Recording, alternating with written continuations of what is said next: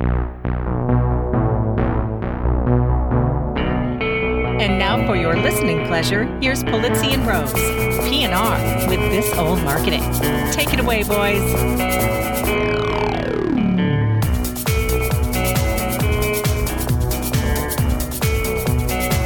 Hello, my friends. This is Robert Rose, and welcome to episode number 233 of PNR's This Old Marketing, recorded Thursday, April 2nd, 2020. And with me, my good friend, my colleague, and a guy who could be called the Dr. Fauci of content marketing, Mr. Joe Polizzi. How are you, my friend? Yeah, but nobody's going to shut me up. Nobody's going to put baby in a corner. That's right. You got your extra security detail and all of that. God, I wish that they would. I wish he would be able to talk and share more than he does. You know, they got him on a short leash, which is unfortunate. Oh, sure, but, for sure. I mean, I get it, but you know, let the man speak. He's one of the smartest men in the world. Just go, just do it. Well, yeah. I mean, there's that, and there's also, he's disagreeing in many cases with sort of the company line. I think that's what's getting people all riled up. Well, like that wouldn't be the first time that somebody disagrees with an administration. Right. It's a regular thing right. every year, no matter what the administration. I mean, there's people that disagree. Let them go. Just let them go. Yeah. Just let them do it. Right. He might end up dead, but hey, at least we'll hear him for a little bit. No. Did I say that? Yeah. Did I do that? How are things going in your household? We are we were talking before the show. We're all hanging in there. I'm blessed to have, let's see what it's been, 13 years under my belt of working from home before this happened. And I think maybe you'll attest to this as well. Our friends that are experienced in working from home and spending time with their significant other and their kids are much better off right now. At least I guess I would say not better off, but handling it better than people that go into an office every day, that go to the gym, that do regular things every day that they just can't do anymore. So basically, the biggest difference for me is, I mean, not quite. I mean, you've really seen a difference, but I had a couple trips planned that have been canceled. Of course, we're not going on our spring break trip. We were going to go out to your area in California, go to all the theme parks. Well, they're all closed. So, but really, I think overall, making our run to the grocery store once a week, make sure we got all of our stuff. And boy, I got to tell you, it is difficult. And by the way, I really feel bad not bad, but my heart goes out to the healthcare workers and the nurses and the doctors and everyone dealing with everything on the front lines, which is probably going to come through Ohio here in a couple weeks. But overall, I'm spending a lot more time with the kids. So yeah. I guess if I'm looking at a positive, which there's not many, I think, for most of the people around the world right now, maybe it's a time where you get to have really good conversations with the people that you love. I don't know. How are you doing? That's all I got. I am doing fine. You're fine. I think that's a terrible answer. I was fine. Yeah. Fine. I'm fine. I was telling someone the other day, if it weren't for the financial uncertainty of the economy and the work and all of those things, it would be one of the things that I think is a little hard to swallow sometimes is many of these celebrities that are basically like, all you got to do is sit on your couch. It's not that hard. Oh, yeah. Exactly. It's real easy to have that sort of attitude of all you got to do is sit on your couch when, quite frankly, your couch sits in a Malibu, luxury mansion in the middle of, blah, blah, blah. It's a little harder to do when, we're working for a living. And like you, my heart goes out to all of those who are either furloughed or find themselves unemployed or, quite frankly, underemployed, as so many of us are finding with projects and all of those kinds of things. But if it weren't for that, Like if I put that aside for a moment, because that's very stressful, which is obviously. hard to do. Yes, it's hard to put. It's that very aside. hard to do. It's a day by day thing. Some days I'm like, hey, it's great, it's wonderful, and some days I'm like, I'm ready to bash my head into a wall. And so, but putting that aside for the moment, other than feeling like when you go out now, you're going into Thunderdome, it's so weird, right? You go outside now. I mean, I had the occasion to go out to, the supermarket.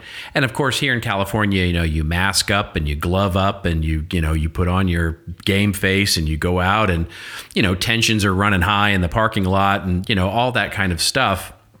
You got people like stand back, social distancing, and they're yelling at people, and it's a little stressful. But quite frankly, yes, I mean I'm loving having this much time to spend with my family and my wife. Not that those two things are separate, by the way, but just, spending time. That other family that you don't right? talk about. Yeah. Exactly. And, having family dinners and doing so much cooking and being home, and getting some time to immerse myself in some good reading. And, that has been, quite frankly, I'm grateful for a lot of that. So it's been a bit of a mixed bag, I think. So yeah, fine is how I'd answer the question. Yeah. And you're right. We have a lot of our loved ones and the people we care about that are out of work right now. And I mean, the jobs report came out this morning, Thursday, as we talk about this. And I think, what was it? Another 6 million unemployment. It's only going to get worse. This is going to be the worst unemployment I think we've ever seen. But this is different. Yes. I mean, look, one of the things that is also annoying to me is that there's many, too many people are comparing this to 2008 and 2009, and they could not be more different. Can't. Yeah. It's just different. We should be begging for 2008, 2009 outcome out of this. Well, maybe. Here's what I would say is that what 2008 and 2009 basically, what it did was it exposed a true failure point in the economy. And this is not a true failure point in the economy. As I heard the Bernanke said, and I think this is a great metaphor, this is very much like a national snowstorm, right? Which has basically stopped the economy cold. Yeah. And so that, theoretically can be reignited again once the snow melts. And so this may be temporary, and I don't want to be Pollyanna again about it, and I don't want to be sort of naive about this situation. I'm definitely humble enough to say this could be bad, but I'm of a firm opinion that we have to be mindful that this is not 2008, 2009, nor is it the dot-com boom, which is another sort of fundamental pivot point in the economy that was, those were different kinds of crises than this is. Well, it's a really good point. And you're right. We've got a lot of stimulus coming our way. And there's a lot of money we don't have being pumped into the economy after this is done. But I was talking with our good friend Andrew Davis a couple days ago, and he's been voraciously reading about the 1918 plague and some of the differences. And you and I talked about some of these things, but what he said was after the first wave, there was a little bit getting back to normal, and then it hit again. They had to do the social distancing again later in the year. And then as soon as that passed, everything went back to normal. Like they ran out to the restaurants and the bars just to get out. Yeah.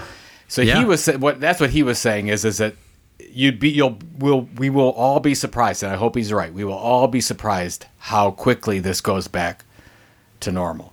So I'm hoping that's the case. The problem, there's no secret. I put this on my Facebook page. I've been talking about it forever. I wish we still, to this point, haven't done a national lockdown in the United States. I wish we would feel all the pain all at once so that we could get back to normal, because this thing about it just slowly spreading itself through the 11 states that aren't locked down at all. I couldn't agree more. It's going to kill it. It's going to kill what we're doing in the states that are. Yes. I couldn't agree more. It's weird for me to be in California, where I just saw in the news, where California is doing, and this is, I don't mean this as any kind of weird humble brag or anything, but California is doing a lot better. So is Ohio, by the way. Ohio and California, two of the best performing states, I guess, if you're going to look at it that way. Because we acted quickly and locked everything down and basically went into, stay-at-home mode very, very quickly here. And, you've got states like Florida and others that just didn't. And are, I think, it's one of those things where you're ruining it for the rest of us. It's like you want to yell at them. I think I hope, I'm hopeful. I'm hopeful. And I'm trying, by the way, that, what I'm trying to do every day is find the gratitude, because there's so much power in gratitude, and there's no sense in worrying about things that you can't control. That is not a productive thing to do. So you can do what you can control, and you can't do what you can't. So, focus on the gratitude. That is true. I mean, I love that positive mentality. The issue that I have, that you the issue I have with your gratitude statement. Well, this is the thing. I mean, hope is not a stragy. You and I, of course, it's not. No, absolutely, okay. That's not what and that's not what I mean. That, but you and I have, and I probably put one or two political things on my Facebook page ever. Like, I never talk about politics because I'd rather not. I don't really care what side of the aisle you're on. I'd just rather not bring it up. There's lots of other great things to talk about. I'm not a politician. I'm not an expert in politics. I just have my take. But if I can affect one or two people and say, please stay home and don't go out, because they might have heard something that, hey, it's going to be okay a couple weeks ago, then that could save somebody's life. Right? Absolutely. There's no doubt about that. So in this case, and I don't think that's political. I don't find that political at all. Some people do, but some people do. That's weird. That's the thing. Boy, I mean, we could really get into some political things now, but this is why this whole situation will go down as the worst thing that has ever happened to any administration in the history of the United States. And I can pretty confidently say that, because I didn't care about any of this stuff before. It didn't matter. I mean, I don't care if we're in a reality show and whatever. I can deal with most of this stuff. But the fact that people are dying unnecessarily, that's a problem. That's my issue. And now we probably have to delete this whole portion of the episode because people are shutting off across all people that don't agree with me. You're absolutely right. Well, that's fine. I mean, if that's the point of view that makes people turn off, then so be it. That would be amazing if that's what it took. If finally that was the straw that broke the camel's back. Right. Oh my God, they started talking about politics and not all the other stupid things we talk about. So anyways, this is a marketing show. Speaking of stupid things, should we move to the stupid things called marketing and publishing and content? Yes, let's talk about things that don't really matter in the world. I think everybody wants to hear about that kind of stuff. Exactly. Well, all right then. Yes, let's do segue to our top of the show. You're like, where do we go now with this? Let's start a fresh episode. Yeah. Oh my gosh. Anyway, so let's open up with our top of the show segment, which is, of course, the one story that sets the theme. And of course, we can't get away from it. It's going to be about the way of the world and as it is right now. But this is a headline that caught both of our attention. And it comes to us from BuzzFeed, BuzzFeedNews.com to be perfectly specific. And the headline is, "The coronavirus is a media extinction event." And it opens up with a quote that says, "I think there will unfortunately be closures of newspapers, more news deserts as a result of this," said one publisher. And the article then goes on to say, As the reporters, photographers, editors, and designers at the Seattle Times report on a community stricken with the coronavirus, their paper is also battling another serious threat. In just a few weeks, its local advertising business has all but disappeared. A cruel irony of the pandemic, which in the United States has grown to more than, this is all wrong number, so I won't even go there, is that while journalists may be performing an essential business, the business of journalism is facing an extinction-level threat.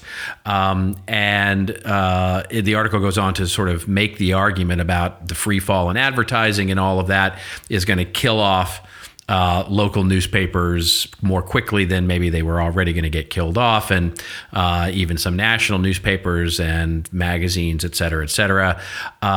What's your take on this? I'm not sure I necessarily agree with this article, but I would love to get your take on this. Yeah, I want to hear it. If you don't agree with it, I definitely want to hear it. And the article goes into talking about, of course, the New York Times, the Wall Street Journals, the Bloombergs of the world, they're going to be fine. There's no problem there, especially since the first two that I mentioned have, direct reader revenue that have been coming in for a while, and from the traffic to these sites have never been better. I mean, we're seeing so much news traffic. The challenge is we've got in advertising, and that's trickling down to local news. I just talked to a good friend of mine a couple days ago. He was having the best year ever for his trade publications. And he said, 3 weeks ago, it all came to a halt. And now they're basically 2 years in a hole. I mean, think about that. How fast this happened. You go from, 3 weeks, you're having the best year, and then you go to, you're going to have the worst year, and it may go into next year. So that's scary, and I think that's where a lot of media companies are right now, especially since a lot of them are owned by small businesses. But let's just look at the local advertising. The local media area. Before, this was in February for the Cleveland Plain Dealer and Cleveland.com here in Northeast Ohio. They just laid off, I think, 12 to 16 of their 42 or 46 journalists. Just the start. This is not going to help anyway because they were still the majority based on advertising revenue. We never really learned our lesson because we came back a little bit better, maybe a little bit sooner than we should have in 2009, 2010. And now they are sunk because their advertisers are businesses right now that aren't even open, that may not survive, that maybe had a month and a half of cash flow. So here's my I want to get your opposite take, because I don't know where to go from here, but we are going to lose huge pockets of local content providers. And it's weird to me that in this day and age of content everywhere and everyone can be a publisher, local news is drying up and may finally be killed. And I don't know what's going to replace that, frankly. So, I listen, we should title this one the Happiness and Sunshine episode. Here's the thing. I don't disagree with what you're saying. And certainly we've talked on this show about the demise of local newspapers. I mean, we've devoted whole episodes to the demise of local newspapers and how brands should step up and make this a bigger part of what they're doing. Here's the thing. This was already an industry that was, forgive the metaphor, but an industry that was sick, right? And so the question on the table to me is the coronavirus the extinction level event, or is it basically is it expediting something that was already happening? To me, I don't think the argument can be made yet that that's true. In other words, I think the ones that were going to fall away, right? So Seattle Times, if that's really true, and some of the other ones that are local content businesses, for example, your friend that was having the best year ever and then, is sort of, has fallen off the map. Those businesses were not going to survive anyway. The ones that were going to survive, I think, survived through this. And if there's anything on, so I don't believe that this is going to kill any business that wasn't already ready to be killed by something else. And so maybe I'm splitting hairs here, maybe I'm arguing some semantics that otherwise. But to me, it's to say that to put it on coronavirus, to say that that's what killed local newspapers is not accurate. There are much bigger things. There are much bigger things and trends in the planet that are killing local newspapers than the coronavirus.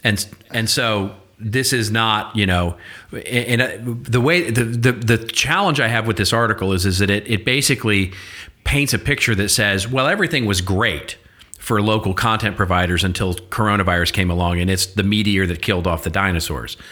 That's not true. It's not what actually is, hurting local newspapers. And the challenge with that argument is that it puts off so many evolutions of what local news could be. And to answer your question, for example, about what does come next, I'm hopeful that local news gets picked up by other, funding, models. That's the key. It's not that coronavirus is killing off local news; it's killing off advertising as a short-term fix for anything. So it's making businesses, including mine, by the way, right? Including my business, including so many of my colleagues' business.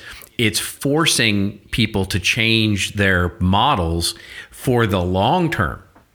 And so those businesses that are able to evolve and challenge themselves out of the long-term, broader spectrum of things that are evolving our economy and evolving sort of the business environment, those are the businesses that are going to survive. Coronavirus will be one small part of that. I'm sorry, I missed the last 3 minutes of what you said. I'm just kidding. No, I agree. I agree with you. I guess what I would say is that this event wiped out the transition for a lot of these companies that maybe were transitioning too slow. Yeah. That would have made it had it not been for what will probably ultimately be a 3 to 4 month complete shutdown of the economy. Yes, but that's everybody, right? That's not just newspapers. That's the planet right now. I know, but but our show isn't called "Let's Talk About the Planet." It's we kind of have been, though. I mean, weirdly. You're right. We've really expanded the content of what we cover on this show. So let's take a positive look for a change, or I will take a positive look for a change at what you just said.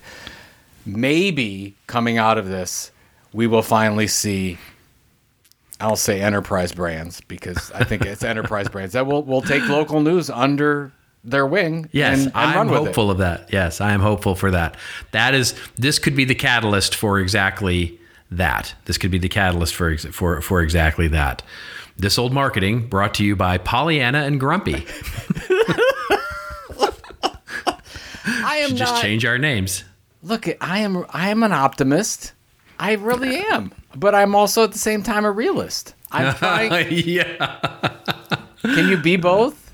If you can be both, I'm usually both in the same paragraph. If I was writing this, I kind of switch back and forth. You're basically neither a glass is half full or half empty. You're a glass has got water in it kind of guy. That's probably a fair statement. So that's probably good. So I agree with you. Maybe the new model that you and I have been talking about for 7 or 8 years maybe finally takes place, because somebody's going to. Here, my hope is that. I guess even locally here, there's so many areas that have been neglected from a news standpoint. There's so many counties around the Cleveland area that don't get any coverage at all when it comes to local. There's no support for that. So is it going to get worse, or is somebody going to come in and start covering these areas? That I don't know, because it's been neglected for so long. You're right. This is not just a new thing. What happened is that media companies that were struggling a little bit are now done. Yeah. So there's got to be something coming. So I guess there's an opportunity. I would like to say that those companies listening to this, that want to do something amazing for your community, maybe there's an opportunity here. That's a great place to end on, because I think that's the message. That's the message is that there is an opportunity for evolution here. There is an opportunity for also for innovation, and I think it's hastened some of that. So there you have it. Well, I'm glad you came around to being a little bit more positive. A little bit more positive about this. This segment brought to you by a glass that has water in it. All right, let's move to our next segment, which of course is our articles, where Joe and I have pulled together a few articles that you should be paying attention to, or at least that have our attention anyway. And speaking of happy, wonderful, unicorn-like things, our next story has all of those things. The headline comes to us courtesy of getpocket.com. Rolling Stone. Rolling Stone. Yeah. Oh, is that what it is? It's from Rolling Stone. Yeah. Well, it's a news aggregate. Get Pocket is a news aggregation service that I look at, but the article itself has been syndicated. Oh, right. There it is. It's right in Rolling Stone. Okay, fantastic. Yeah. A news aggregation service called Get Pocket.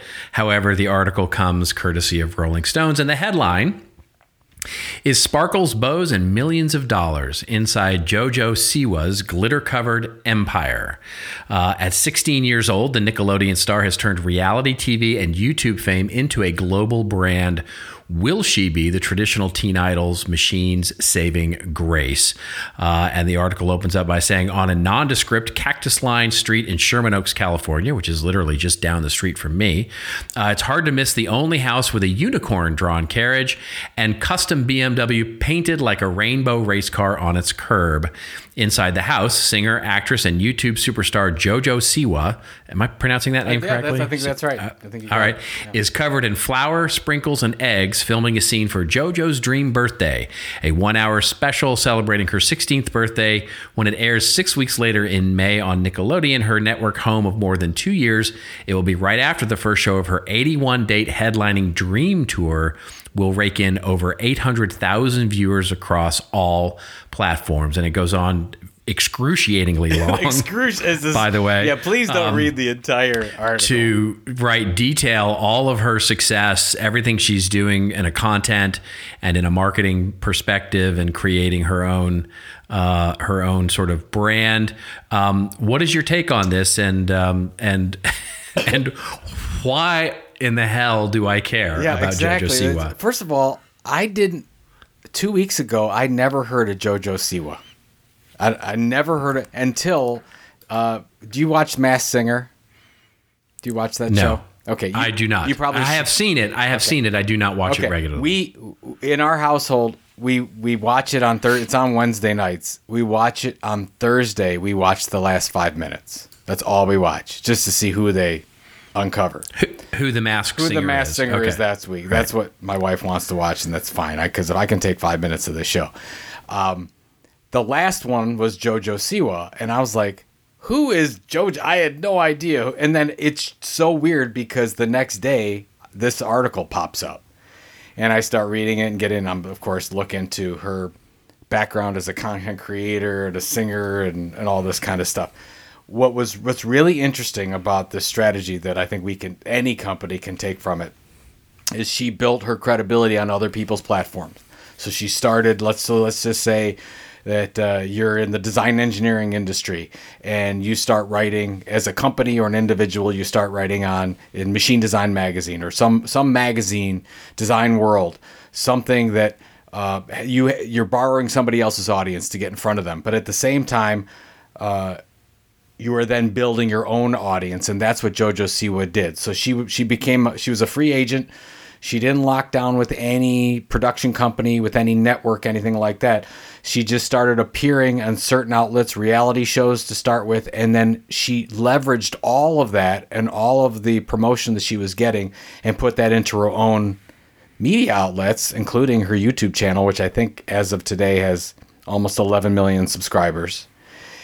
And then she leveraged that into more outside coverage of other people's platforms. And I love that model today. And First of all, I'm not saying I have anything to do with JoJo Siwa. I'm nothing like JoJo Siwa. But when I first got started in trying to make a name for myself in content marketing, all I did was write articles on other people's platforms. That's all we did. And then leverage those to create what became, we built in Content Marketing Institute. And then you go back outside and then to grow Content Marketing Institute outside of our network, then we went back out to other people's platforms, did webinars for other people, those types of things. I love that. So that's the first thing I love. And the second thing is she got this whole thing with rainbows going on, like really insane usage of rainbows everywhere. And I just love that she leaned into that. And I think now, and into the future, especially with what's going on in media right now, we really need to lean into the things that make us weird and unique and interesting to our customers. And she has done that, and she just totally went all in with it. And so out of this crazy long article that no one should read, you probably only need to get into about the first quarter of it. I love the business model behind what she's done and the content mission that any company, even the most boring B2B company in the world, if you think that that's you, can take from this and generate an audience and a following. So that's why I love the article. It's a great, what it is, it's just a fantastic example of your Content Inc. model, right? Which is, sort of the how to build yourself as a content brand. And I think from that perspective, it's fascinating. What will be really interesting, and I don't think I'm going to be keeping up with JoJo Siwa, just to be quite honest. You've got a picture of JoJo Siwa in your room. Absolutely. I may or may not. And so what will be interesting to watch is what I have seen is sort of a classic arc for many of these kids, mostly, as they sort of employ the Content Inc. model. The fascinating thing to me is that I've watched so many of these, and this is all, I don't have any data to support this, but this is anecdotal for me, is that it seems many of them get lost in that sort of, call it the third act or the close to the evolution pivot point, et cetera, which so many of them follow exactly what you're saying, right? Which is they build themselves on other people's platforms. They build their own audience. They build their own platform. They build a YouTube channel and a website and an email list and mostly an Instagram following or whatever it is. And then they migrate to rented land. What they do is they go get a television show or they go get, a film or they get somebody else's, and they basically, move into and migrate their entire audience to something else, right? So in her case, Nickelodeon. What they don't do is maintain their audience themselves. And so many of them I've seen either come to regret that or quite frankly, sort of fade into the woodwork quickly because they don't continue to maintain their own platforms. And what will be interesting to watch is to see when we see some of these kids and YouTube stars and others do this, one of the most important parts of your model and what you did was, even after all of that had happened, was to maintain your owned audience, basically your owned media audience that you could engage and sort of build as your own asset so that you weren't depending on someone else's. Because it would have been, easy for you in the early days of CMI to basically, fold that underneath someone and sort of let it go, right? And you didn't. You kept it until it became as valuable as it did, and then ultimately was acquired. But that, so that piece of the adventure is such a missing piece for so many. You see so many of these YouTube stars that were big in 2011, 2012, 2013, 2015, 2016, who are nowhere to be found now because, quite frankly, they've faded into the woodwork of Nickelodeon or Disney or wherever, right? It's just, and it's a fascinating, thing about how to think for the long term. It's a great point, and you're absolutely right about a lot of those YouTube stars from 11, 12, 13, and 14. I think the difference now, and we're seeing it in some of the articles I think we're even going to cover here in the next few minutes, is that the difference now is that the owned platforms are way more valuable than the rented land is becoming. For example, take PewDiePie, right? We've talked about PewDiePie on the show a couple times. PewDiePie has 100 million followers or something on his YouTube channel, and God knows what else he's got going on. He's done book deals and done all kinds of stuff, but he always maintains that owned platform as the key thing, because nothing is going to be, there's not another media channel on the planet that's more valuable than his. So, and that's, I would imagine this is the same thing with JoJo Siwa. You could make a case where her own YouTube channel could be more valuable than anything she does on Nickelodeon now, because Nickelodeon's never going to be as big as they used to be, ever. So I think it's a great point. I agree with you. Yeah.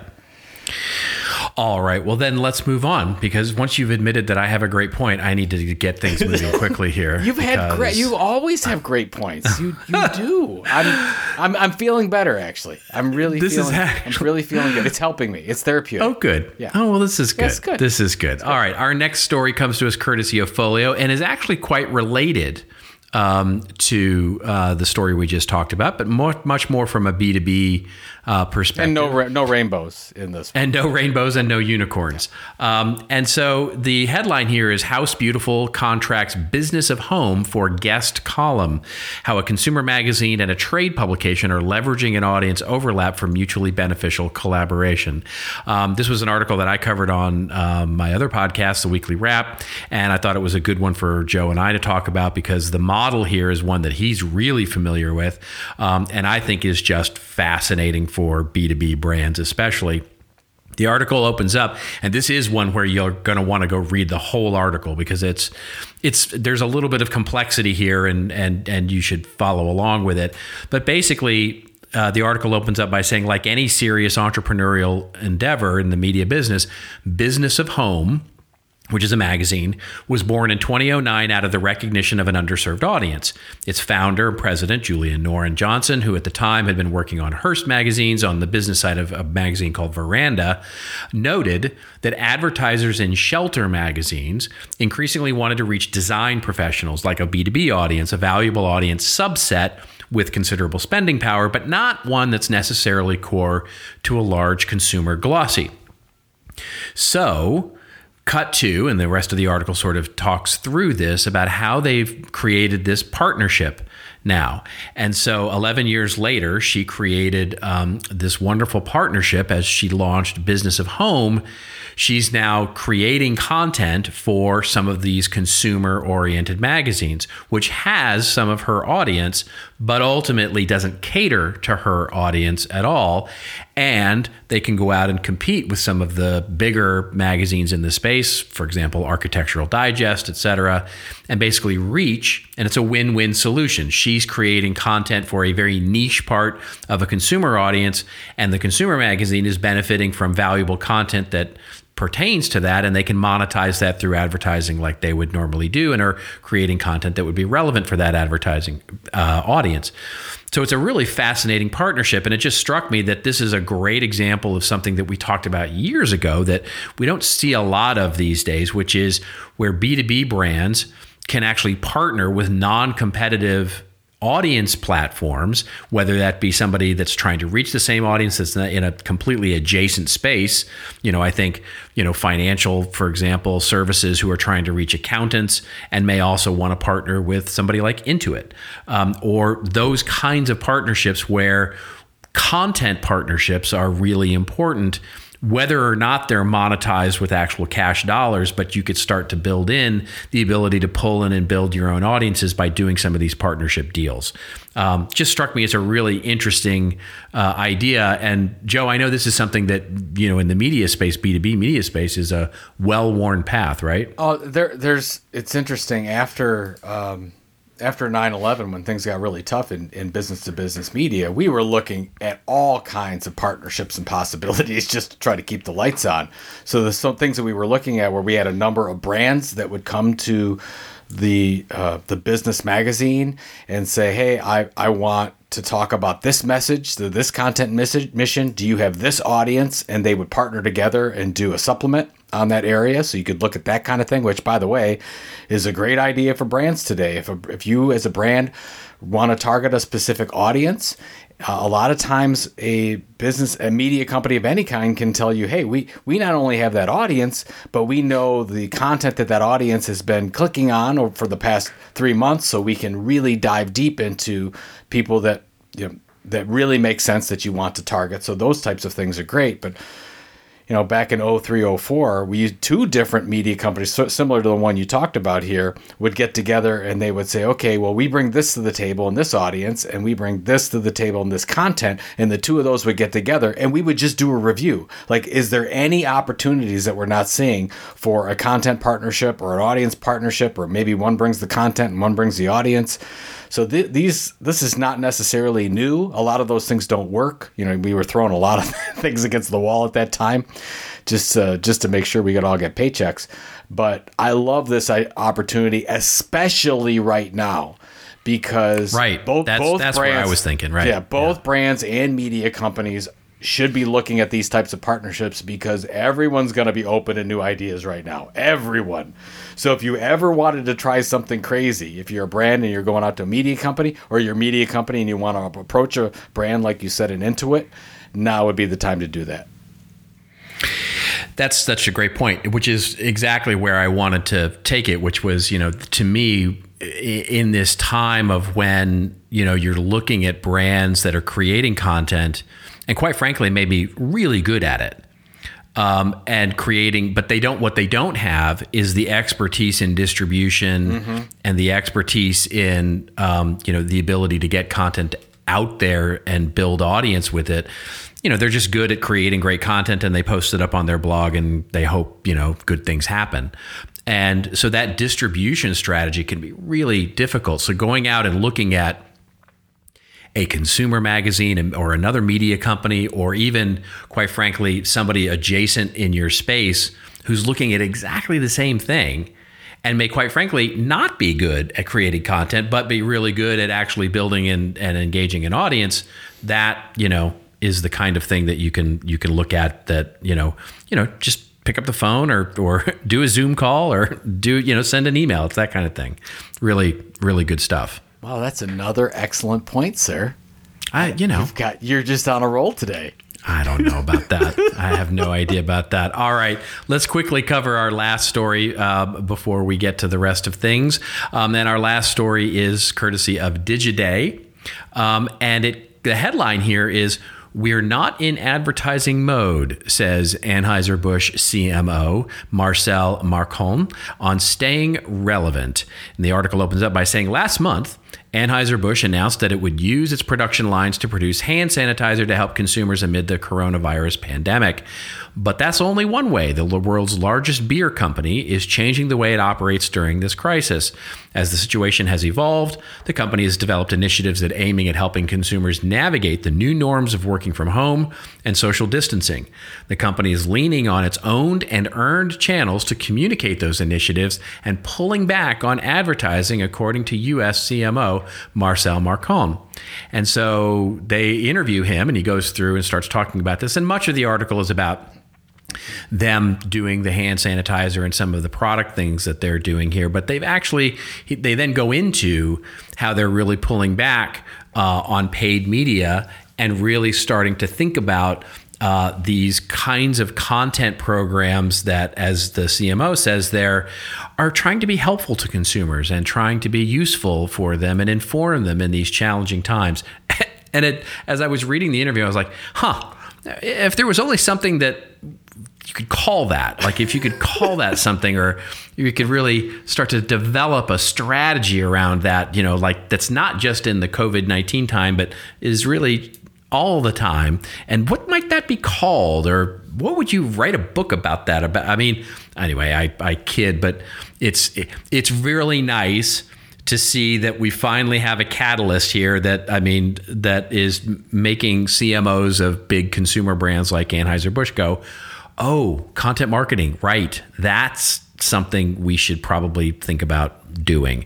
And I'm hopeful, and I would love to get your take on this, I'm hopeful that basically this is like what we were talking about with the newspapers, is something that's a long-term, sort of something that will come out of this that is good, that there is something that is good and meaningful that can stick out of this, out of this very hard time. This seems like the event that's going to, I mean, we talked about it on the last episode. We had, 9/11, then we hit the Great Recession, and now we have this. And each one of those events has taken content marketing up another notch, but not even into the ballpark close to where advertising at. But this one feels much different to me.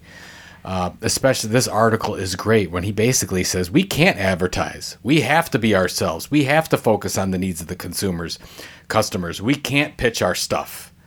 So what do? We're going to just build relationships with them on our own channels.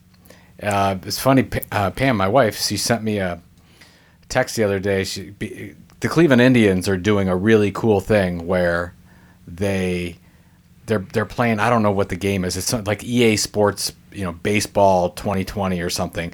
And because they can't play Major League Baseball right now, they're having the announcers actually call the made up game.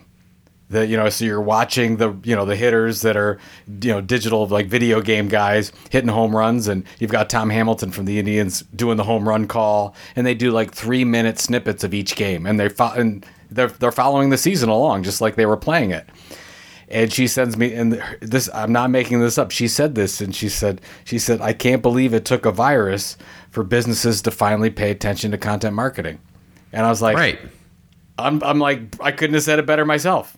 This is the time, and now you've got, the CMO of one of the largest, most influential companies on the planet saying, right now is when we really have to focus on our own media, and there it is. Yeah, so. and maybe they'll buy a couple of local newspapers. I mean, it would only make sense to do that.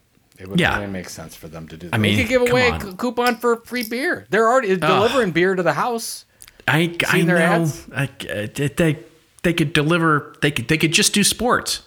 They could just do. They could. Anyway. Well, you're right. Yeah. You're absolutely right. They could. That would make perfect sense in their media strategy already. It wouldn't be a diversion of their media. Right. It would just deliver the local news and sports. Right. I mean, Brilliant. I mean, that's how. Yeah, you could have you could have different. So you build a consortium of enterprises to deliver the local news, and certain companies. So it's funded by it. So the finance section might be funded by a bank or an insurance company or something like that. Right? You could do that. Which would be a rounding error on Anheuser-Busch's marketing budget. Smaller than small. Somebody entrepreneurial go out and do that. Go out and put together, go get Schwab to support the business section. Go get Anheuser-Busch to support the sports section. Go get Starbucks or General Electric to support the news section. And now all of a sudden you have a consortium of big brands who can fund a local newspaper. That's, anyway. 3 ideas in a row. Wow. That's a turkey. There we go. Hey, speaking of ideas, we've got a sponsor to talk about. We absolutely do. And you can use coupon code FRIEND200. I love that. FRIEND200 to save $200 off of Content Marketing University. And why this is so important is that there's probably never in your career, in your marketing career, been a better time to catch up on your training. And Mr. Robert Rose and team has put together a fantastic, what do you call it, a syllabus? What do you call it? What do you call your thing? Sibilance. 1-2 sibilance. Whatever it is, you have some wonderful, amazing educational information on how you can be the best content marketer that you can possibly be. I highly recommend it.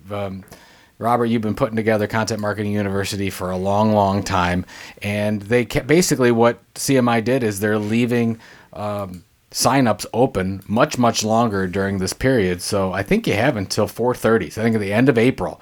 So if you want to sign up, now is the time to absolutely do it. Use friend200. I think it's all caps. Use friend, all caps, the number 200 to save $200 off, and you get it for a year. And I highly recommend it. I've seen the content. It's fantastic. You're not going to regret it. ContentMarketingUniversity.com. Yeah, it's great. I mean, and look, whatever about my class, but the more important thing is that there's 50 hours of great industry thought leader content in there that goes beyond my backbone class. I mean, it's fantastic stuff. Yeah. So they basically they can take your class, which is like what, 6 to 8 hours or something like that. It's a total of 7 hours. 7 hours. Hey, you could have just said yes. You didn't have to correct me. 7 hours. It is somewhere between 6 and 8. Yes, it is definitely somewhere in that range.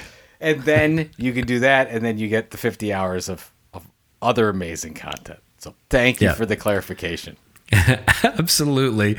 All right, ladies and gentlemen, it is now time for your empirically driven favorite part of the show, which is, of course, our rants and raves section, where Joe and I go off on a little bit of a rant or a little bit of a rave about all the things that make us feel like, wow, we just had a conversation with Dr. Fauci, or make us feel like grumpy, Mr. Grumpy Man. Let's see here. Do you want to go first, or shall I go first? Yeah, I have a very quick, rant or commentary or something, and you probably have a rave. I have a rave, and my wife has been telling me to put this on the show for 2 weeks now, because I didn't do it on the last show, because we don't do raves on our special episodes. So I wasn't going to bring a rave. So this is a cute story. You probably already see it. This comes from Bored Panda. Cowboy Museum puts their head of security in charge of their Twitter, and his tweets are hilariously wholesome. I just think that it's really, really cool. They've got.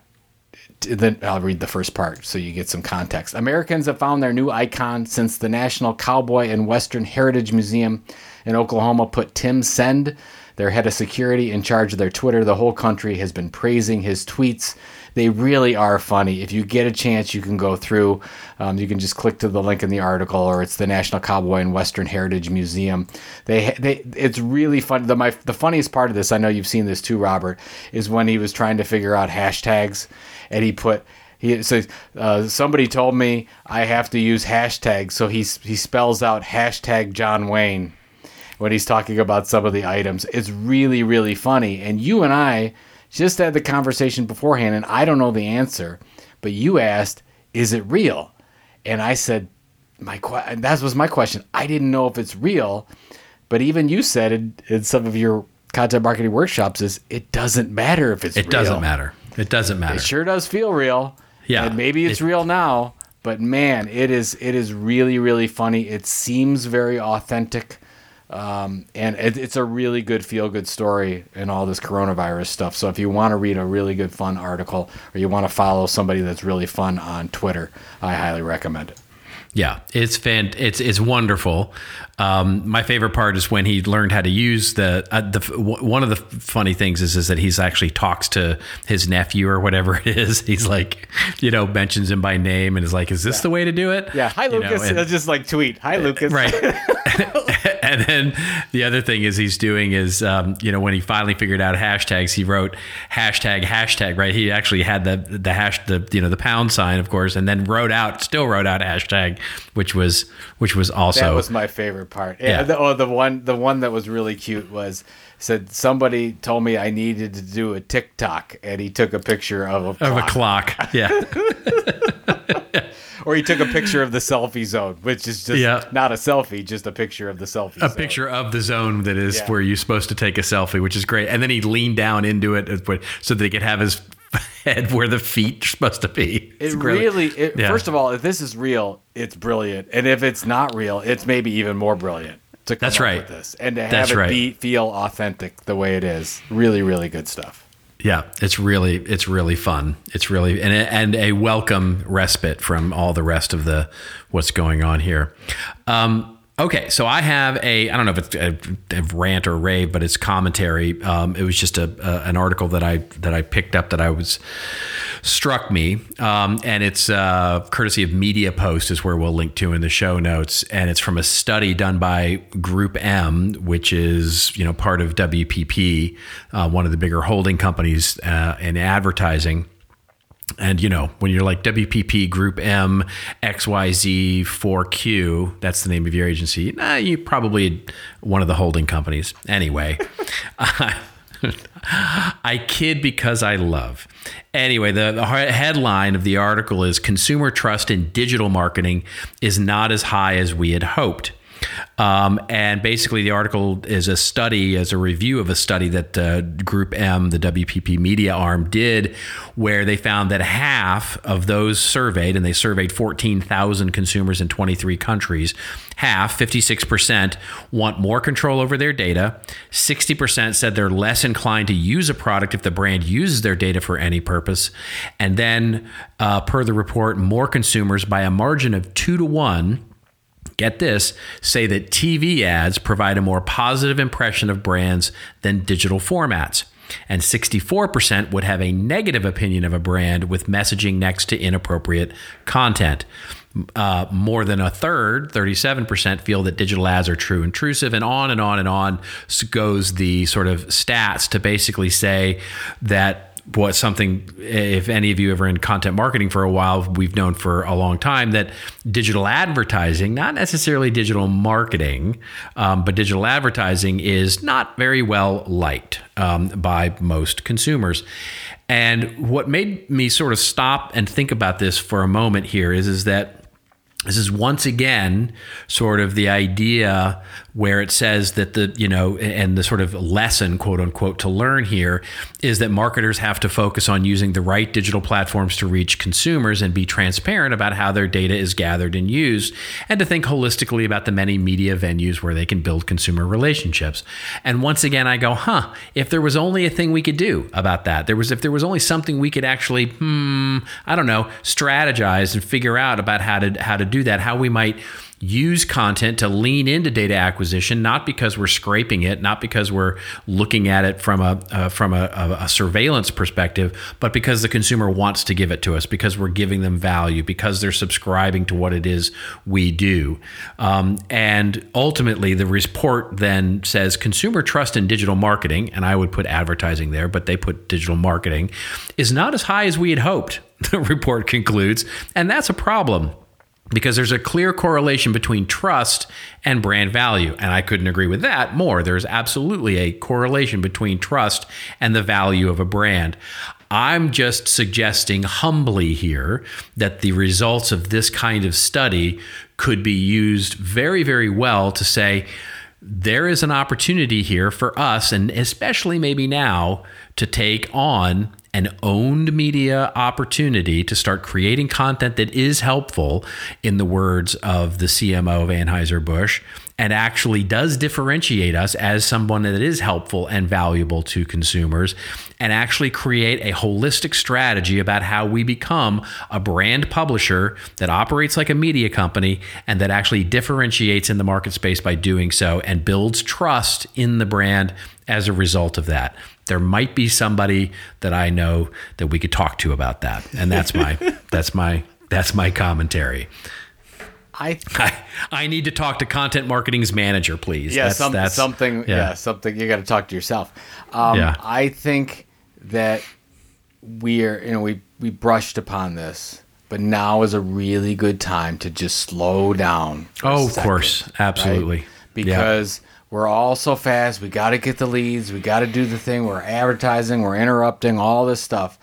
Well, this kind of a strategy, if it affords us anything, it affords us to just take a second and stop, take a look at where we're at, take a look at our very important customers that keep us in business, and figure out a really good way to communicate with them on a regular basis. And that's probably means getting away from taking some of that advertising budget and putting it into, like you said, an owned media property. And what an opportunity it is today. And that's where And I can see, you and I know why brands don't do it, because they want instant results, and you're not going to get instant results with an owned media property. You're not. It takes time to build a relationship with customers with content. It just does. So now you've got the time. So there's no excuses. That's exactly right. Yep, that's exactly right. All right. Well, it's a very uplifting episode. This is the part of the show where I'd say, where are you off to now? And the answer is nowhere. I know that for a fact that you're not going anywhere. I got to tell you, though, I was feeling a little bit down at the beginning of the show. I was a little bit negative, but I feel positive now. Well, that's good. I'm glad we've been able to turn that ship around. Feeling good. I am. I'm running every day. I'm writing every day. You're not eating meat, I saw on Facebook. That's my day 37 of no meat. That's insane. Yes, it's. You know what? Here's the deal. I don't miss it that much. I mean, I do miss it, but I can deal with it. The problem is, it's just you really have to work hard on your choices. There's a lot more cooking, a lot more things that have to be done, and especially in this environment, it's a little bit tougher than to just go into the freezer, get out some meat and have some burnt animal flesh. I mean, that's the way to do it. But yeah, so we're just enjoying the time at home, and you are, I'm assuming you're taking your hikes, I see. Taking hikes, actually getting around the neighborhood as I can, proper social distancing and all of that, and around the neighborhood. And other than that, I've been immersed in work, joyfully so, really immersed in creating content, working, listening to clients, trying to offer up advice where we can. And just, it's weird. I'm super busy. So it's good. And I'm finding it very distracting for the news. I've shut myself off from the news, except for in the morning. We watch a little bit of news and then we don't watch it again for the rest of the day. And, if it's important enough, it'll find me. So enjoying the cooking, enjoying the time with family. And other than that, just really finding joy in the work. Well, it's been a joy talking to you. Well, I've learned so much from you this episode. Yeah, exactly. Yeah. All right. Well, I'm going to take advantage of that being the last word and sign off from here. And if you like this episode number 233, first of all, remember it, because it's the episode where Joe said he enjoyed my lessons. But subscribe or resubscribe if you hadn't subscribed, or you did subscribe before. Get yourself a shiny new subscription to our little show. Of course, we're kind of publishing every week now. We're not promising that, but it seems like we're publishing just about every week now, just because this is a weird time and because we have the time and we enjoy it and hope you do too.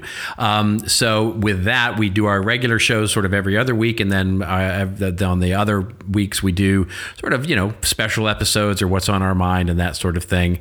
And if you want more of Joe and more of me, for Joe, you can get that at joepulizzi.com, and specifically joepulizzi.com/newsletter. He's got a fantastic email newsletter that is totally worth subscribing to. That you get all sorts of Joe witticisms, banter, fun things, discussions of novels, all of that. And for myself, if you're interested in all the things that we're doing here on the client services basis and content, it's contentadvisory.net. And we, of course, have a little newsletter as well. Of course, we'll post everything up in the show notes here. Hashtag us up, won't you, This Old Marketing, for story ideas, all of the things that you might want to see on the show.